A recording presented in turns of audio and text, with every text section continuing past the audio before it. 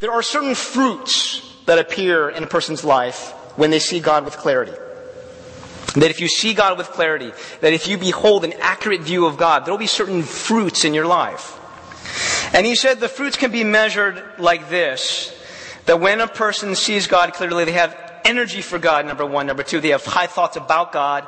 Number three, they have boldness for God. And number four, they have contentment in God. And so I thought it might be fun to kind of give you guys a little bit of a test. Now, what I'd like you to do is just give yourself a self-rating. Don't worry, you don't have to rate the person next to you, but you're going to rate yourself, okay? And I want you to rate yourself in these 4 measures. And maybe these measures have much to do with how you see God, okay? So what I'd like you to do, if you look in your bulletin, there is those 4 measures, and you can take a look at those, and you can give yourselves a self-rating. Some of you guys are really hard on yourselves, and maybe you have to give yourselves like a little extra what you normally would give, and then maybe the other way for other people. But test number 1, question number 1, I do want you to answer honestly, okay? So number 1. Those who know God have great energy for God. Okay, so what I'd like you to do is just rate yourself from 0 to 10. 0 means I have no energy for God. 10 means you're like Paul. You know, you're bursting with energy for God. Okay. What I'd like you to do is just give yourself a self-rating from 0 to 10. Okay, question number 2. Thoughts. The measure of thoughts. Those who know God have great thoughts of God. Great thoughts of God. High thoughts of God. You have a very rich thought life about God. What I'd like you to do is just rate yourself from 0 to 10. And just get out a pen or a pencil and just give yourself a self-rating. Number 3. Those who know God show great boldness for God. I would say that King David was there. Man, that guy was so courageous and so bold that it was rooted in how he perceived God. So if there really is that connection there, then those who know God, see God clearly, would be very bold. So give yourself a rating from 0 to 10. And lastly, those who know God have great contentment in God. You have great contentment in God. There's a lot of satisfaction. There's a great sense of enjoying God. Give yourself a rating from 0 to 10.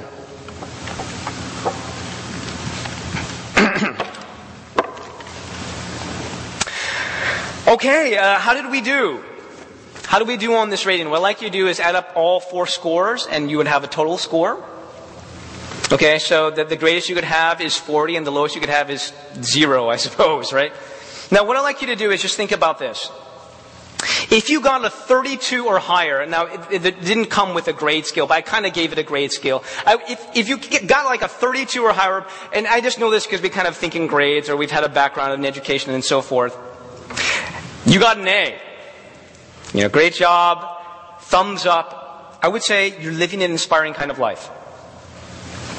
Many people can learn from you. I want to learn from you. You need to be helping us lead and inspire other people with this kind of life. So fantastic. Keep it up. And maybe this word would be just encouraging you because you're already doing a great job. God's already doing a great job in you.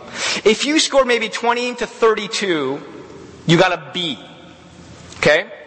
Now this is, from my own cultural background, I would just say, shame on you. Okay? For those of you who are Asian, you are Asian, okay? There you go. I just needed to say that. No, but there's room for improvement. You could be sharper. There's some things about God that you could see with greater clarity. There's more fire that you can catch. There's more of a dynamic, inspiring life that you could live, and so there's room for growth. Now, if you got between a 12 and a 20, I guess that would be like a C.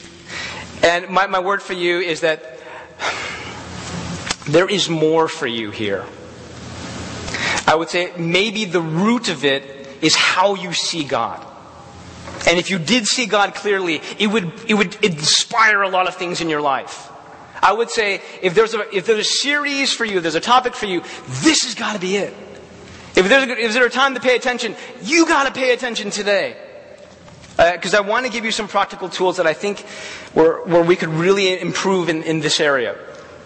Now, let me say this. You're saying, okay, listen, Pastor Andrew, I got a B or I got a C. and this is something that I could do better in, can you give me a practical tool? What I want to do for the next 4 weeks is actually give you as practical a tool as I can. Now, I would say this, in the past couple of years, the single most powerful spiritual discipline that I have learned would be something that I would actually want to share with you. Now, there's a lot of spiritual disciplines that you could use. I have found this to be the most useful in terms of helping me see God clearly. And I would say the discipline or the tool is meditation.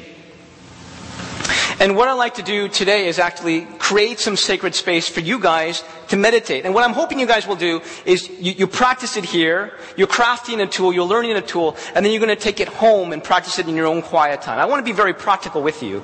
I think in a series like this, it can be very abstract. I want to be as down-to-earth practical as I can be. And so what I want to do is I want to give you guys a tool. And maybe you'll find that tool useful on your own time, but we're going to craft it here and practice it on your own time.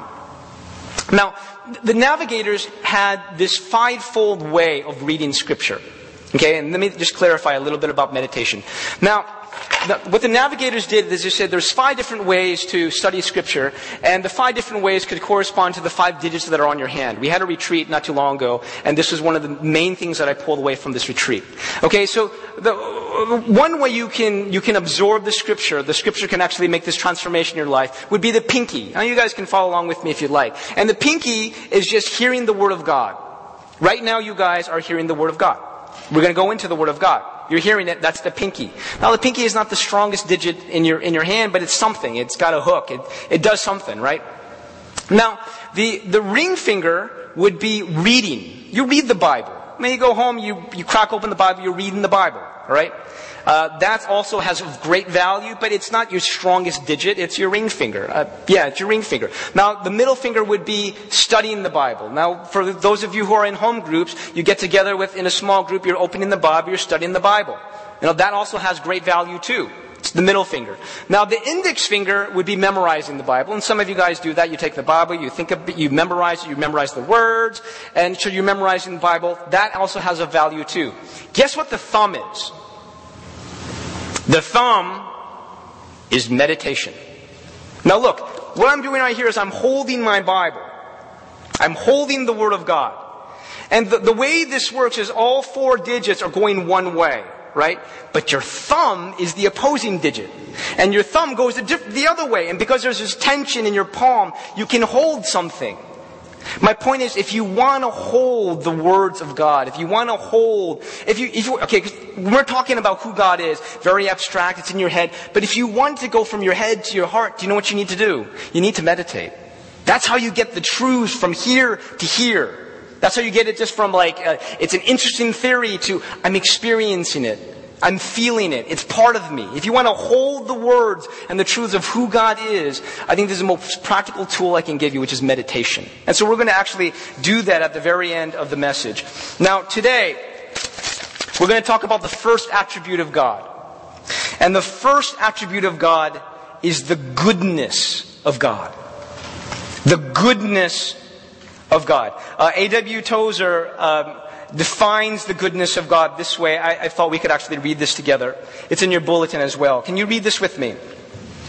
The goodness of God is that which disposes Him to be kind, cordial, benevolent, and full of good will toward men. He is tender-hearted and of quick sympathy. By His nature, He is inclined to bestow blessedness, and He takes total pleasure in the happiness of people. The Hebrew word for God's goodness comes from the word tov or tuv, which refers to the quality in God that causes Him to bless people, to deliver them, to store up good things for them in the future. I'm going to give you a couple scripture verses. The first one comes from Exodus 34, 5-7. Okay, and let me just kind of run you through this. There was a time where Moses was deep in prayer to God high on the mountain, and you could say that his burning was questions that he wanted to see God's glory. It's like Moses was saying, it's not enough that I do your stuff, Lord, I just want to see you. I want to behold you. And God said this to them, He says, I will cause all of my goodness to to pass in front of you. I will cause all of my goodness to pass in front of you. And if you can in your Bibles, if you would turn to Exodus 34. Now what happens in Exodus 34 is God shows himself to Moses, but not just visually, but auditorially. He explains to Moses who he is, and he explains to Moses the essence of his being. And so this is the kind of the fullest description in the Bible, self-description, that God gives us of himself. And this is what he says. The Lord passed before Moses and proclaimed, the Lord, a God merciful and gracious, slow to anger, and abounding in steadfast love and faithfulness, keeping steadfast love for thousands, forgiving iniquity and transgression and sin, but who will by no means clear the guilty, visiting the iniquity of the fathers on the children and the children's children to the third and fourth generation. Now, I want you to keep in mind, there's many things here in God, and we're going to unpack this. We're going to actually take 4 weeks to unpack this. But the thing I want you to focus on here is verse 7. Keeping steadfast love for thousands. Abounding in steadfast love and faithfulness. Keeping steadfast love for thousands. Let me repeat that. Abounding in steadfast love and faithfulness. This is God. This is who I am. This is my heart. I'm abounding in love and faithfulness. I'm keeping steadfast love for thousands. J.I. Packer unpacked this. And he was saying, if I could sum this up in a key word, that key word would be generosity. Generosity means a disposition to give to others in a way that has no mercenary motive. It's not limited by what the recipients deserve. It constantly goes beyond what people deserve. In other words, I want you to imagine God saying to you, I want to be generous to you. I want to give to you and make you happy, not because you deserve it, but because there's something about who I am that would bring me infinite joy to express this kind of generosity to you. That's God's heart to you.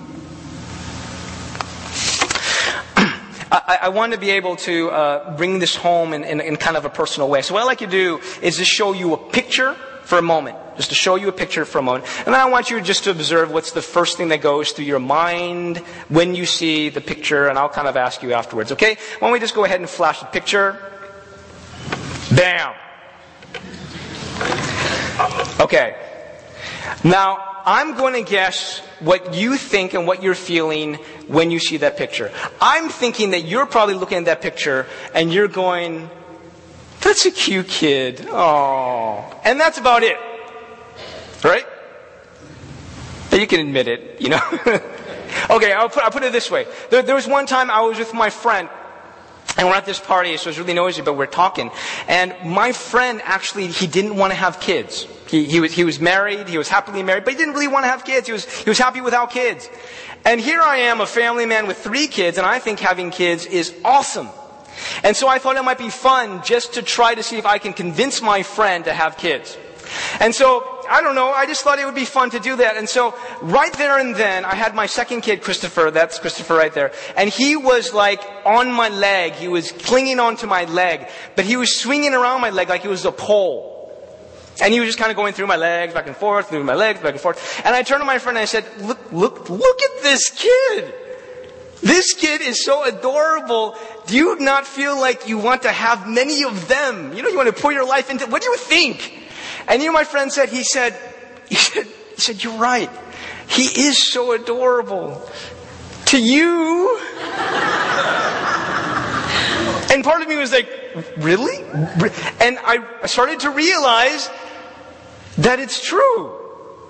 That when you see a kid like that, you just kind of go, that's a cute kid. And that's about it. But you understand that when a father sees his own son, it's a whole new different set of emotions. It's not just, oh, that's a cute kid, but it's this feeling like I want to give everything I have that's good in my life to my son. I will not hold back.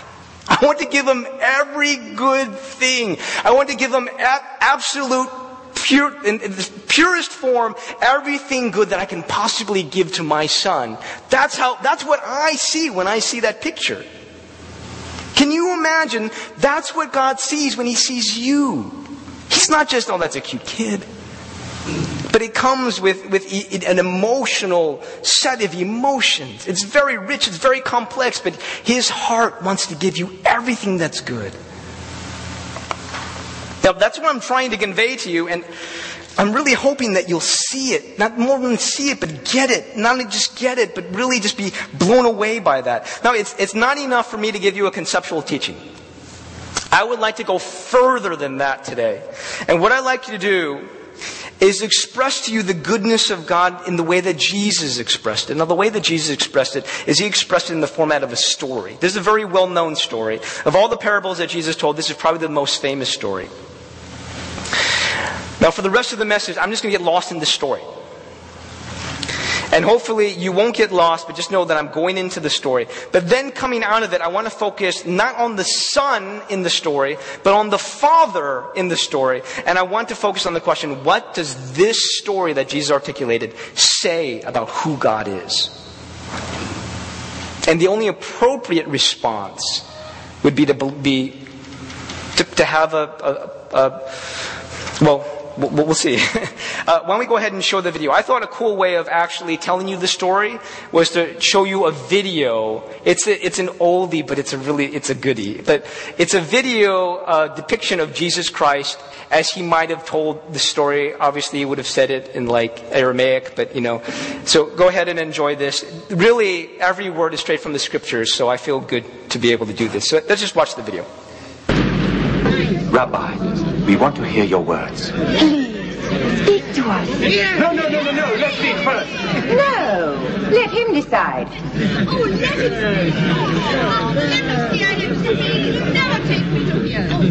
No.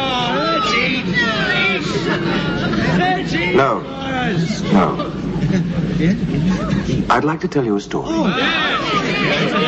Sit down. Sit down.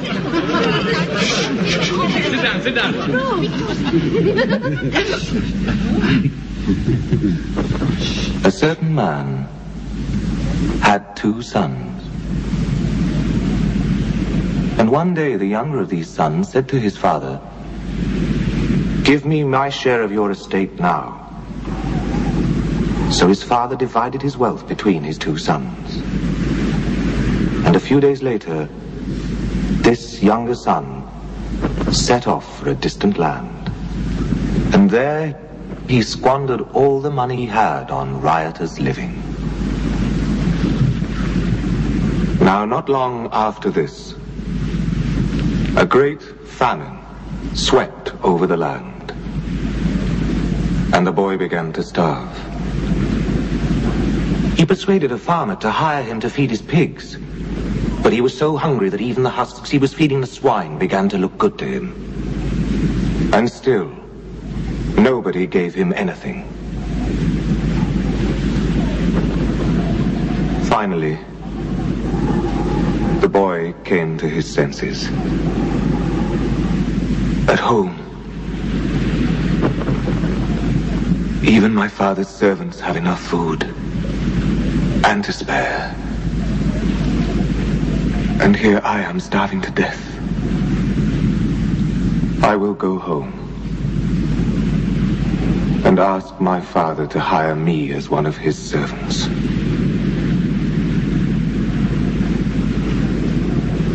And so, he set off.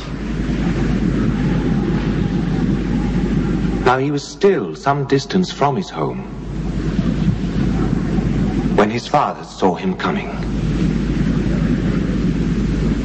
And he was so filled with compassion that he ran towards his son and embraced him and kissed him. The boy said, "Father, I have sinned against heaven and you. I am not worthy to be called your son." But his father called for the servants and said, "Bring me the finest robe in the house and put it on him. Put rings on his hands and shoes on his feet.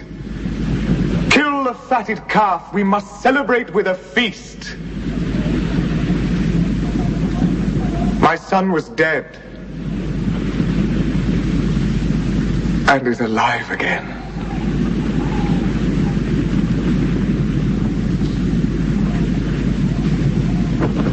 Now, the older brother, at this time, was working in the fields. And as he came back to the house, he heard the noise of music and dancing. He called for one of the servants and asked what was happening. And he was told. At this, the older brother became very angry. And he refused to go into the house.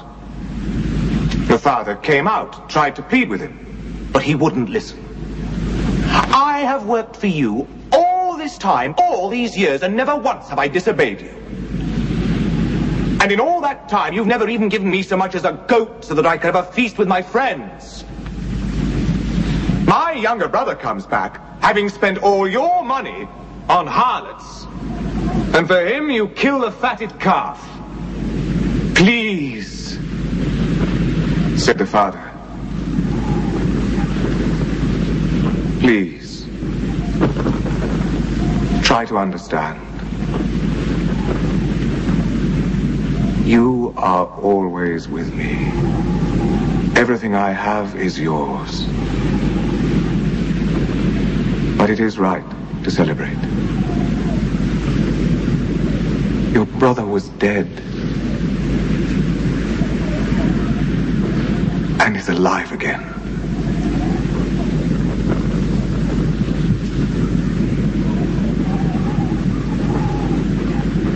He was lost.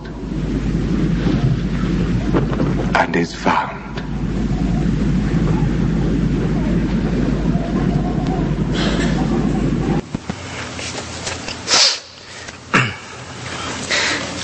You know, I've been a Christian for a long time, and so I've read Luke 15 many, many times.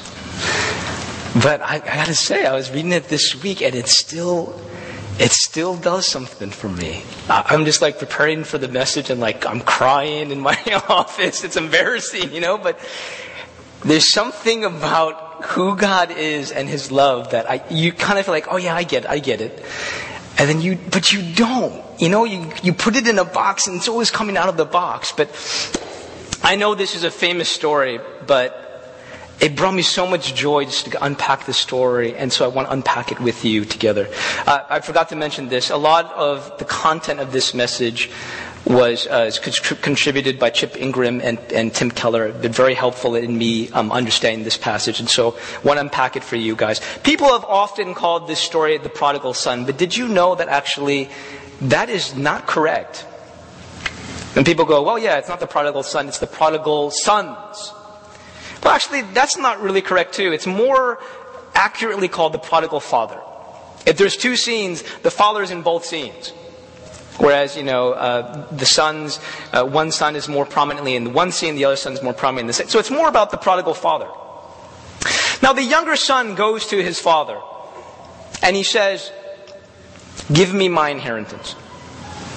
Now, commentators all agree, there's something about this has been lost. Like in our day, in our culture, if a son does that, it might be a little bit more commonplace, you know.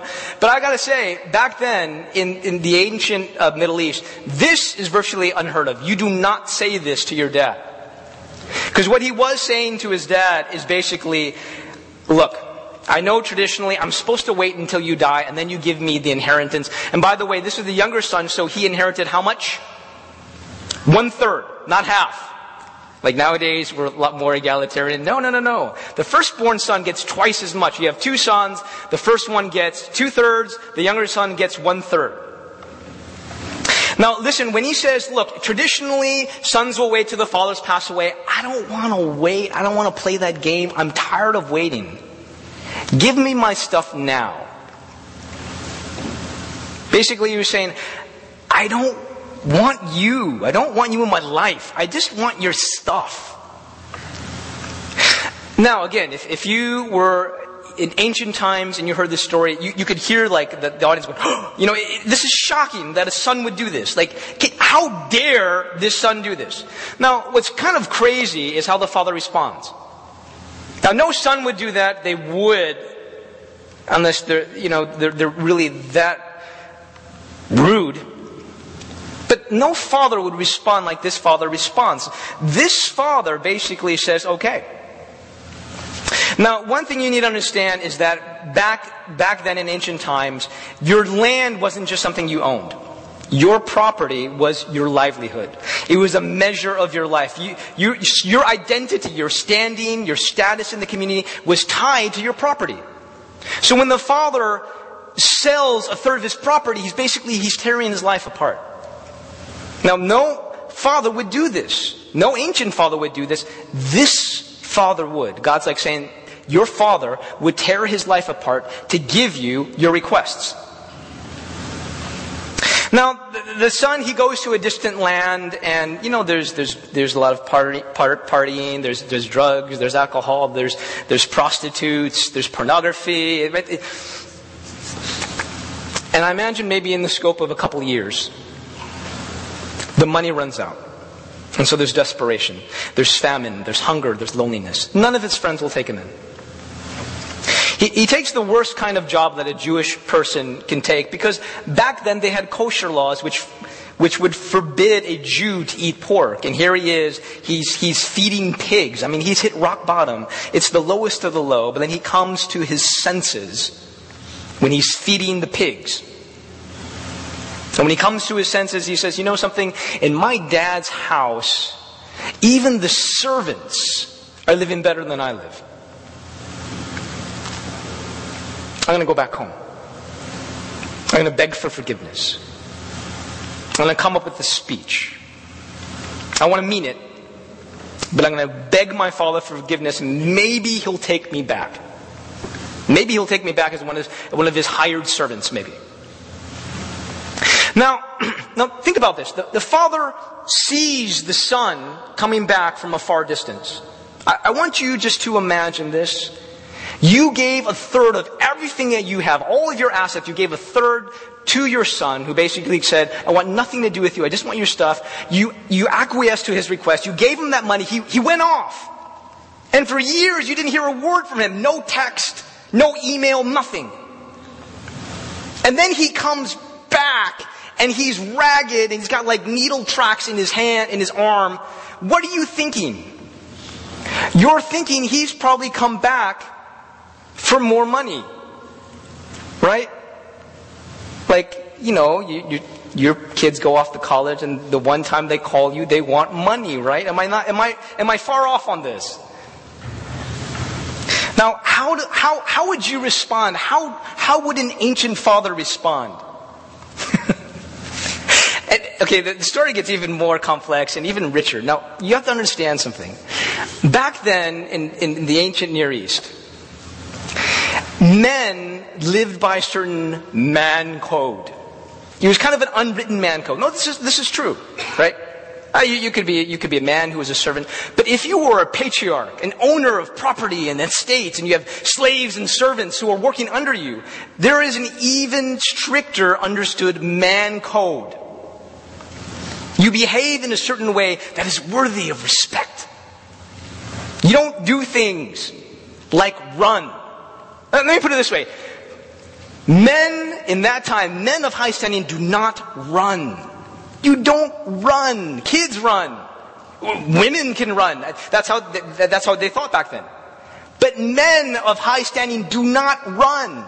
Here is a father who, he's wearing this long flowing robes. You imagine him. He's gathering his robes because, you can't run with a long robe. But he's gathering his robes, and then what? You can see his bare naked legs. It's embarrassing. And then he's running. You imagine him running. They didn't run. But this father ran when he saw his son. Now, what does he say? He says, he embraces his son, he kisses his son, and then he's ordering his servants, go get him some slippers, ring for his finger, get the best robe. Who has the best robe? The father has the best robe. Get my robe, and you put it on him. And then there's this thing with the fatted calf. The fatted calf is a big deal because the son is complaining of all the things that the son is not happy about. He is not happy about the fatted calf.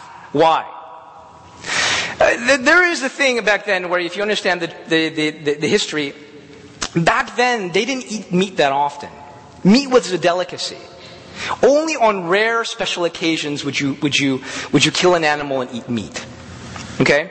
Like nowadays we have meat with every meal. Back then, meal was a rare delicacy. So you're thinking, okay, like in our day, in our time, the fatted calf would be Kobe beef or something. No. The fatted calf would be something more like dinner at the French Laundry. Oh, now you get it, right? How much is dinner at the French Laundry?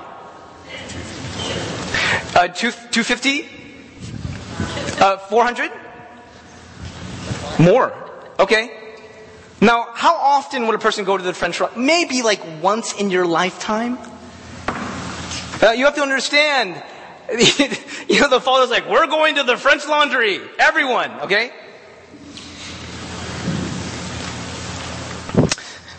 What kind of father would do this?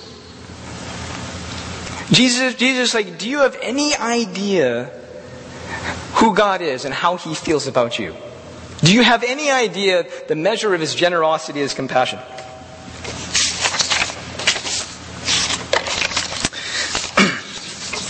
Let's go on with the story.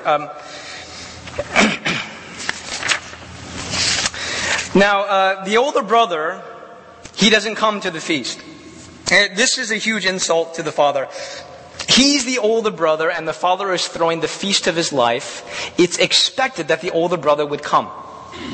The older brother should come, he should host, he should greet people, he should be giving portions of the fatted calf to people. But he doesn't do this, he's outside. Now, what the father does here is something, again, that an ancient father would never do. This is not something that patriarchs do. Fathers do not do this. If the older son won't come to the feast, you ignore him. But this father goes out to his son. You ignore him because because once you come on his terms. You're submitting to the way that he wants things. You're playing his game. This father actually says, okay, I'll play your game. He goes out to the older brother. The older brother doesn't even address him as father. He says something to the equivalent of like, look, you. Not father, but like, look, you. I've done all these good things for so long, and you've never even given me a goat. Then this son, who basically wasted your fortune, slept with prostitute, he comes back home, and you kill the fatted calf for him. Son, you're always with me, and all that I have is yours. It's fitting to celebrate and be glad, because your younger brother was dead, but now he's alive. He was lost, but now he is found. I want to share with you guys a word about the son, and then I want to share with you a word about the father.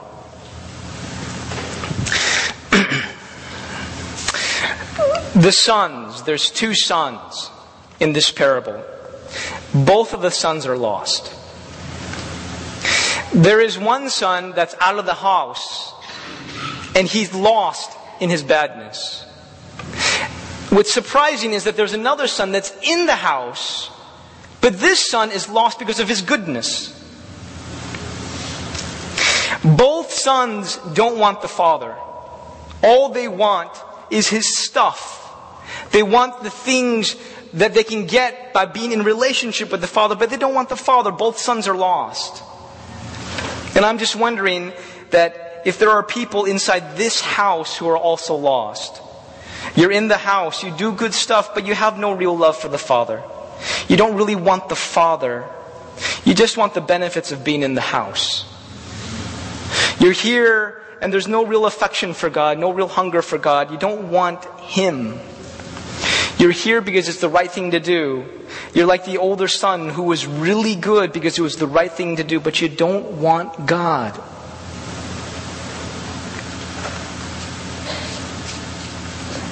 And maybe what you will find today is the Father coming to you and saying, please come to the feast. Understand my heart. Everything that I have is yours. Come. I want to be in relationship with you. Will you respond to me? Come. Now I want you to take a good look at the Father.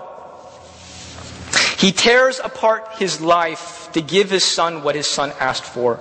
Then when the Son comes back having nothing to offer, this Father runs. He runs to the Son. He throws His arm around the Son. When Jesus is telling this parable, He's saying, do you have any idea the heart of God? Look at God. Do you have any idea how big His heart is for you? Do you have any idea how compassionate, how generous He is towards you? Do you have any idea how He wants to give you what you don't deserve? That inside His heart of hearts, He wants to give you everything. He wants to withhold no good thing from you. Do you understand that? He wants the very best for you. And even when the older son disrespects his father, the father is so humble, he goes looking for the older son. He says, everything that I have is yours. Come to the feast. I want to have a relationship with you. Don't you understand my heart for your kid brother? Don't you understand my heart for you? Now, there's something about this parable, it really captures our hearts, but there's another story that's layered on top of this story. It's the historical story. And if this parable doesn't do it for you, then maybe the historical story, the meta-narrative, will actually do something for you. It's interesting. In this story, Jesus gives us a picture of a very nasty older brother. Right? Now, why is he nasty? I think part of the reason why he's nasty is the younger son has come back, and the younger son is now taking his stuff. Now, stay with me. Jesus kind of hints at this. When the father returns, and beckons his son to come in. He says, son, everything that I have is yours. Now, technically, this is true. Why? Because the father had two sons, so all the inheritance would pass to the two sons, right? The first son would take a third, and he took his third, and he squandered it. So everything that's left, technically in the future, belongs to who? The older son. It's the rest of the 2/3. So when the father says, everything that I have is yours, technically in the future, that's true. So when the son comes back and they kill the fatted calf, whose fatted calf was that? The older son's like, that was supposed to be mine, right? And he comes and gives him the best robe. Whose robe is that? The older son's like, that was going to be mine, right? He gives a picture of a very nasty older brother. But Jesus gives us a picture of a very nasty older brother, so we would long for a true brother. What's a true brother? A true brother is one that would go looking for the younger brother. Now think about that. Wouldn't, for those of you who have older brothers, if this happened to you, wouldn't your older brother go looking for you? Some of you are like, I'm not sure he would or she would. But isn't that what an older brother does? Father, I know that your heart beats for your son. I will go looking. So Jesus paints this picture of a very nasty older brother so that we would long for a true brother who wouldn't just go from village to village, but who would traverse from heaven to earth, looking for us, looking for a way to buy us back to the heart of the Father. Isn't that what we have in Jesus Christ? Isn't that what Jesus Christ did? He came from heaven to earth to buy us back. And so He was sacrificed on the cross, and through His death on the cross, He was bringing us back to the heart of the Father. Isn't that not the generosity of God reflected through Jesus Christ on the cross? We're longing for a true older brother. Isn't that what Jesus Christ is? Isn't that what He did?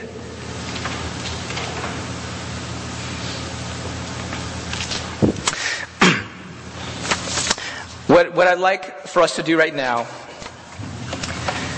is to spend a few minutes just meditating. I had some application points, but if there's one application point that I want to really develop, it would just be meditating on this. I feel like that would be probably the best use of our time.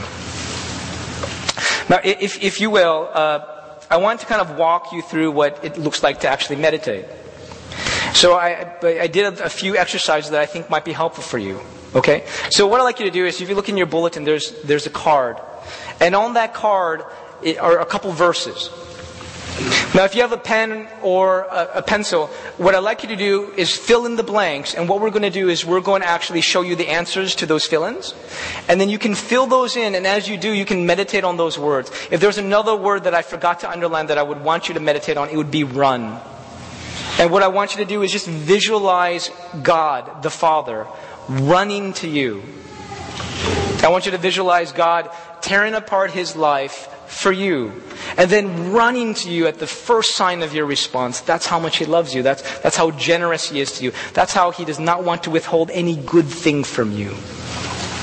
Let's use this time to let these concepts move from our head to our heart. and maybe even to a knowledgeable experience. I'm going to ask the Holy Spirit to come, and then this is your time to meditate on the Scripture and to go deeper with your heart in God's Word. Holy Spirit, I pray that you would make the love of God real to us. I think for a lot of us, it's just an abstraction. It's a concept. But I pray that there would be many here today that would feel your love, maybe even for the first time, or maybe for the first time in a long while. They would be melted by your love. They would just sense your Holy Spirit sharing the amazing generosity of God. And it would flow from our heads to our hearts. It would flow into the deepest place. Let your Spirit work now.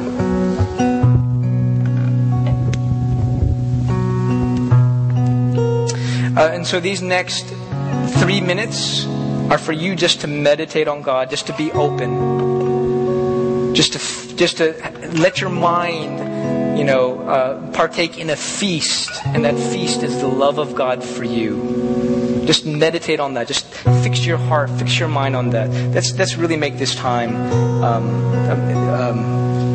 powerful.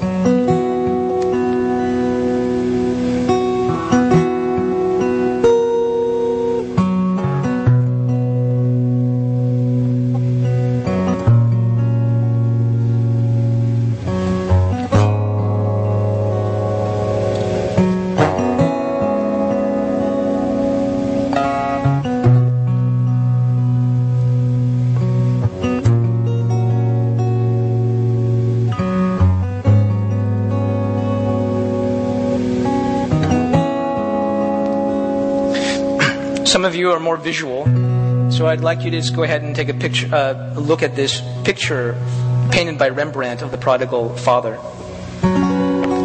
Henry Nouwen wrote this book where when he saw this picture, he was mesmerized. Actually, the real mural, he was mesmerized and just looked at that for hours and hours on end. He found himself in the arms of the Father. And it was such an amazing moment. He just wanted to savor it. And so he savored it and savored it for a couple days. I want you just to look at that picture. And I want you to just imagine yourself in the arms of the Father, just like the prodigal son right there. I just want you to imagine in your mind God running to you. Ancient patriarchs do not run. This Father runs for you.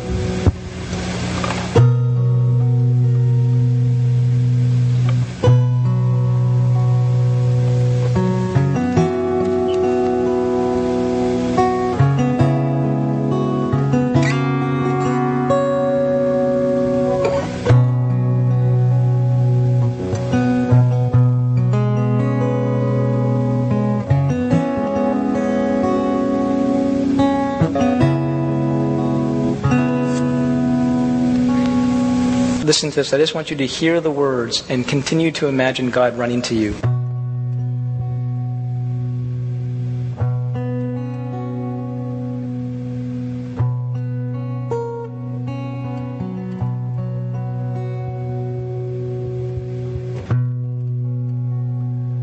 Almighty God, the great I am. Immovable rock, omnipotent, powerful, awesome Lord, victorious warrior,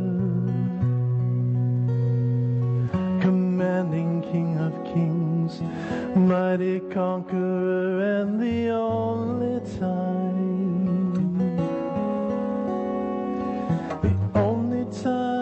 I ever saw him run was when he ran to me. He took me in his arms, held my head to his chest, said, "My son's come home again," lifted my face, wiped the tears from my eyes. With forgiveness in his voice, he said, "Son, do you know I still love you?" He caught me back. surprise when God reigns.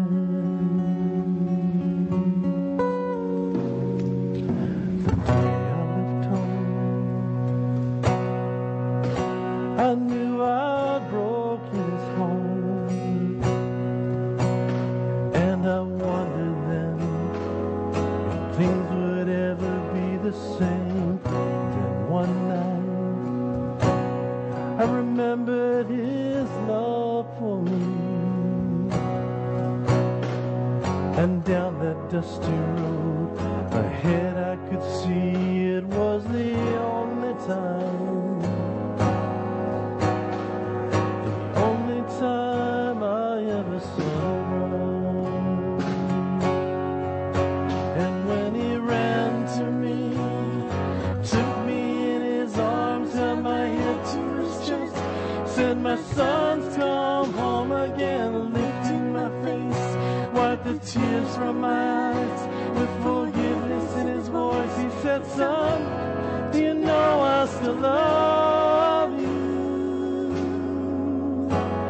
He caught me by surprise, and he brought me to my knees when God ran.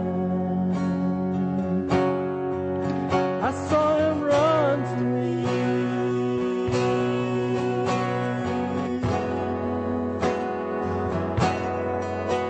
I was so ashamed, all alone and far away. But now I know he's been waiting for this day. I saw him run to me. He took me in his arms, held my head to his chest, said, "My son's come home again," lifting my face, wiped the tears from my eyes with forgiveness in his voice. I felt his love for me again. He ran to me, took me in his arms, held my head to his chest, said, "My son's come home again," lifting my voice, the tears from my eyes, said, "Son, you know I still love you." He caught me by surprise, and he brought me to my knees when God ran.